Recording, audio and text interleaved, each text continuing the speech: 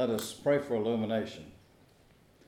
Oh God, you spoke your word and created your good news in Jesus Christ.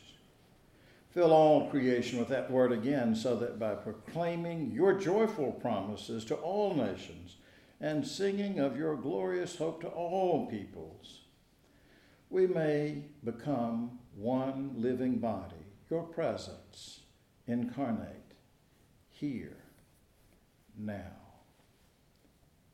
Amen. Our Old Testament lesson or reading is from Leviticus, the 19th chapter, the first couple of verses, and then we'll skip down to the 9th.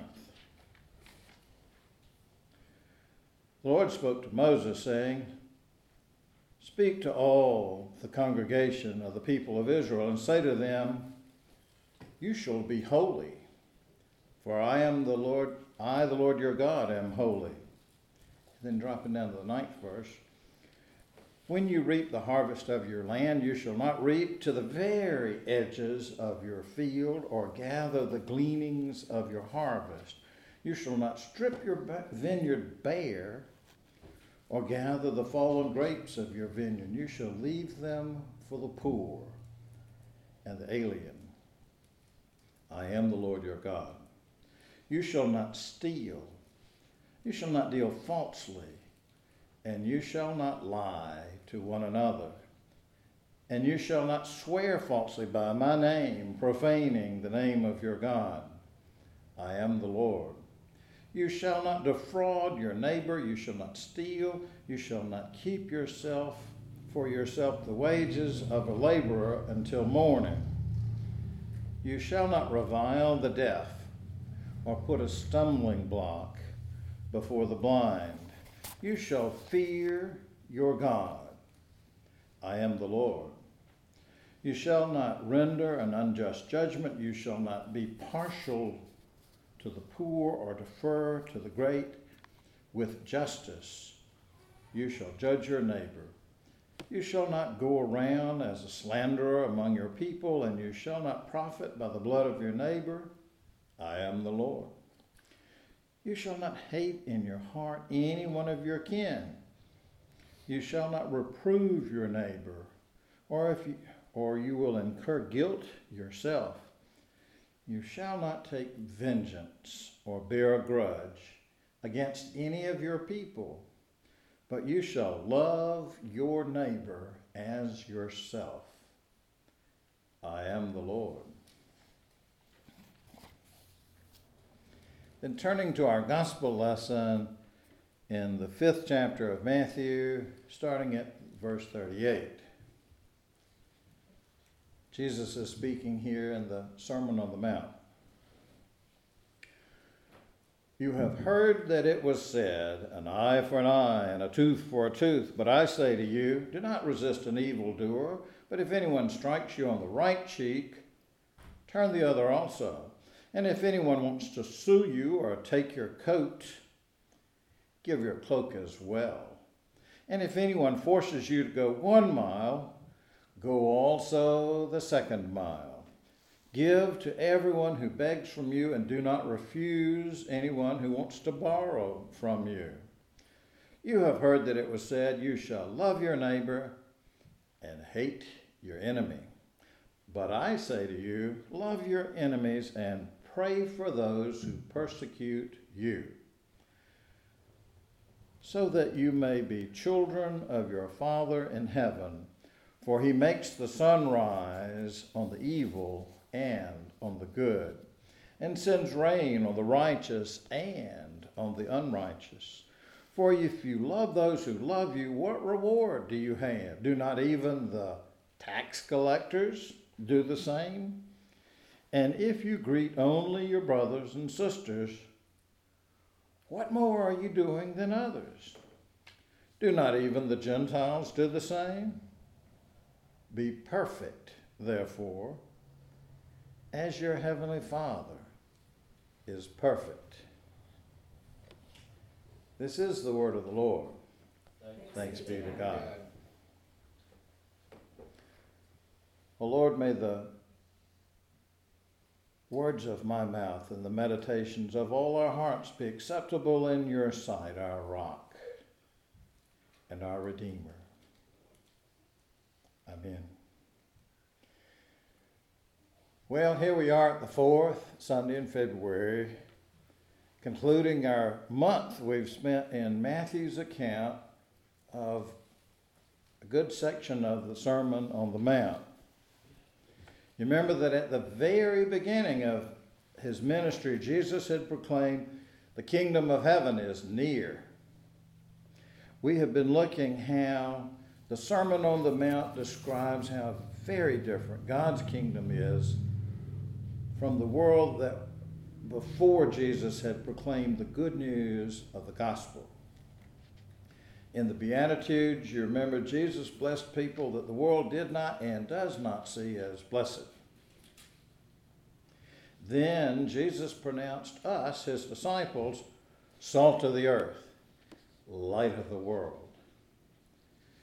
Jesus had not come to abolish the law, he told us, but to fulfill it, but also to reinterpret the law. And last week we looked at 3 examples of Jesus reinterpreting Old Testament law. In the passage we read today, Jesus reinterprets more of those laws. So let us consider eyes, teeth, and perfection. The 21st chapter of Exodus contains a whole lot of rules, but the part people remember and often affirm their belief in is from a sentence that starts at the 23rd verse. If any harm follows, then you shall give life for life, eye for eye, tooth for tooth, hand for hand, foot for foot, burn for burn, wound for wound, stripe for stripe. Well, actually, they just quote the tooth for tooth and eye for eye part, right? The 24th chapter of Leviticus says, anyone who maims another shall suffer the same injury in return. Fracture for fracture, eye for eye, tooth for tooth. The injury inflicted is the injury to be suffered. And when describing what to do with false witnesses, in Deuteronomy 19 we read, if the witness is a false witness, having testified falsely against another, then you shall do to the false witness just as the false witness had meant to do to the other. And so you shall purge the evil from your midst. Show no pity. Life for life, eye for eye, tooth for tooth, hand for hand, foot for foot. Regardless of their religion or lack of it, that's what a whole lot of people will agree with in the Old Testament, the right to retaliate. There are lots of legal concepts that have Latin names, and this one in Roman law is called lex talionis. In fact, the word retaliate comes from that Latin word talionis.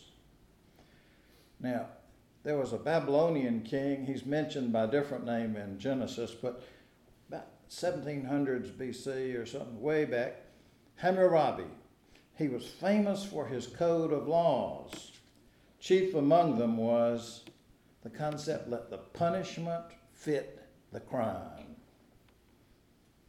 Lex talionis fit with that idea because it said that the retribution should mirror the offense. The problem is that people interpret that to mean you hit me, it's okay for me to hit you back the same way. What they don't realize is that law of Moses was actually a restriction or moderation of the right to retaliate.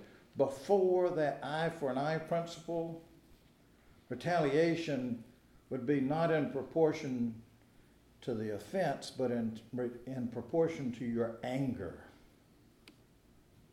For example, if you hurt my child and I were rich and powerful, I might go back and be able to not only hurt your child, but kill you and your various wives and your servants and their children and your animals and burn your house down and sow your village with salt so that nothing could ever be grown there again.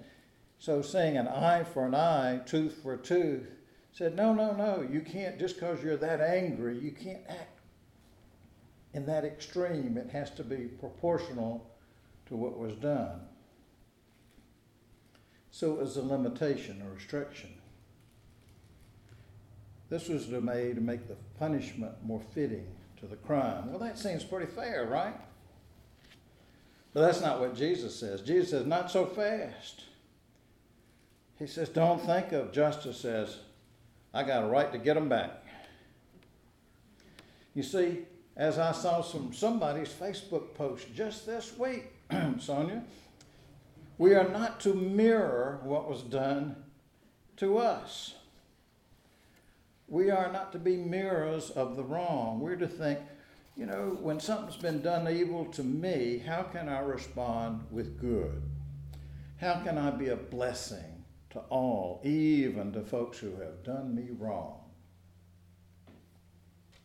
And then Jesus gives us 4 challenging examples of doing that. Then there's such famous ones, a couple of them are just part of our language these days. Turning the other cheek. The concept of, if they sue you for your coat, give them your cloak also. If you're forced to walk a mile, go the 2nd mile. And 4th, give to beggars and loan to everybody. Then it gets really hard. He says, love your enemies and pray for those who persecute you. And it's not just enough to love your friends and your family, though even that can be kind of hard sometimes now, can't it?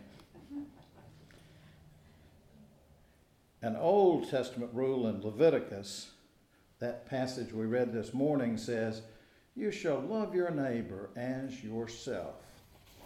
And in that parable of Good Samaritan, Jesus taught us that all of God's children are our neighbors. And here in the Sermon on the Mount, Jesus tells us that we are to love and pray for those, even the people we label as enemies, even to those who persecute us. Now, if you have a really great memory, or if you've been reading ahead, you know that that part of the sermon goes from getting really hard to getting impossible. Because in the 48th verse, Jesus says, be perfect, as your heavenly Father is perfect. Perfect? Really? Are you kidding me? Perfect? Well, this is a case where it helps to know a little Greek. If you go back to the Greek text, in that part of the Gospel of Matthew that it was written in, the Greek word used there is teleos, T-E-L-I-O-S, teleos. Tele means distance. That's where we get to see something at a distance as a television. To talk at a distance, we use a telephone, and the president has to use a teleprompter. Anything involving distance is tele. Well, teleos means brought to completion, fully accomplished, fully developed. So Jesus is telling us, move toward completion.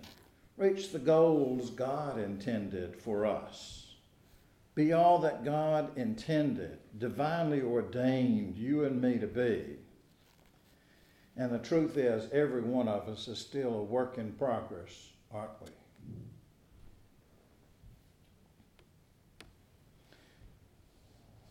A recent Time magazine, I just happen to have it here, a recent Time magazine cover and a TV interview with Charlie Rose, from Henderson, North Carolina's own, focused on a brand new kind of computer called a quantum computer. Now, the computers in our desktops and laptops and tablets and phones and cars and all kinds of other devices, all of them work on bits. Each bit represents a 1 or a 0. That's not too hard to understand. Binary, right? There's either a charge or there's not. ones and zeros. Well, clumps of bits make bytes, and bunches of those make kilobyte, and bunches of those make megabytes, gigabytes, tetrabytes, and they've got other names for even bigger ones. Those groups of bits, little ones and zeros, they can represent letters or pixels on a screen, on your TV or whatever. They can be sounds on your CD or MP3 player. And computer languages tell computers what to do with all those zillions of ones and zeros. And that's the magic that makes stuff work, from that musical greeting card you sent someone special, to your calculator, to the huge computers that the governments and big businesses like Facebook and IBM and others use. And all those keep up with zillions and zillions of ones and zeros. They manipulate them very fast. Well, that's remarkable, but at least that business of ones and zeros, I can kind of get that, can't you? But this new computer is a whole different thing. The only models available so far cost $10 million a piece. And to operate, they require a temperature that's colder than we had in the last month. 459 degrees below zero. It's as close as you can get to absolute zero. It's colder than my refrigerator. Well, the new computer uses like the old one, uses zeros and ones too, but it operates with something different called quantum bits, or I come up with a new word, qubits. They think that qubits can exist as ones or zeros or both at the same time.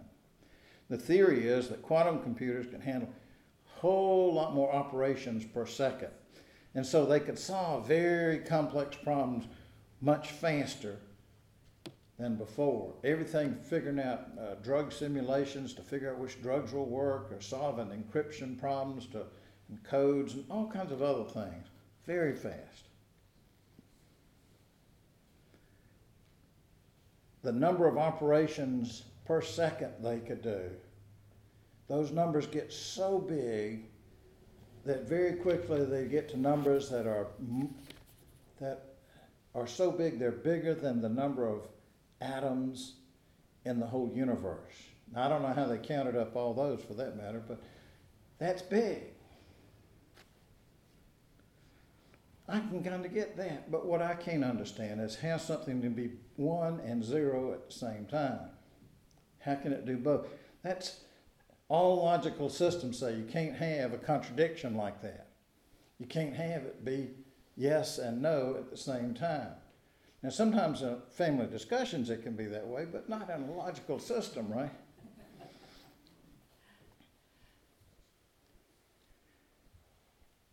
It's a concept that's exciting, but I have to tell you, I got halfway through that article and I said, I have to stop reading. I've got a headache. It just hurts my brain to try to think about that. That's how different it is. And that's exactly how radically different Jesus' preaching in the Sermon on the Mount was for the folks who heard him then and for us now if we pay attention. You see, Jesus' disciples, then and now, we thought we pretty much knew what those Old Testament laws meant, but Jesus had a whole new way for us to look at the law, a way that would lead to a new kind of community, one that embodies God's empire. Jesus interprets the law with a quantum leap difference. In the verses we read from Matthew last week and today, Jesus tells the disciples, you have heard, but I say. He tells us that under the law in God's kingdom, we're not to be asking, now what exactly can I do and not do to stay within the law? But we're to focus more on the spirit of the law. We're to look at not just do what's human nature, but we're to live life to reflect God's love, even to enemies, by not responding in kind, but by turning the other cheek, going the second mile. And it's not just you and me individually that are supposed to do that, but the whole community that's supposed to be different. So what would it look like for our community, in this area, the state, our nation, our world, to be a place where the other cheek was turned, or for our whole community to go the second mile? Remember how last week I said that at the heart of the word religion is the root word ligio, which means connection. The same thing we get the word ligament for, that strong connective tissue that connects our bones. Religion is about that strong connection too. The connection we have to God and to each other. Being a disciple is not a checklist. It's not an accounting system. It's a relationship. And for us to have that connection with God and with each other that God intended, we're told in Leviticus, you are to be holy, for I, the Lord your God, am holy.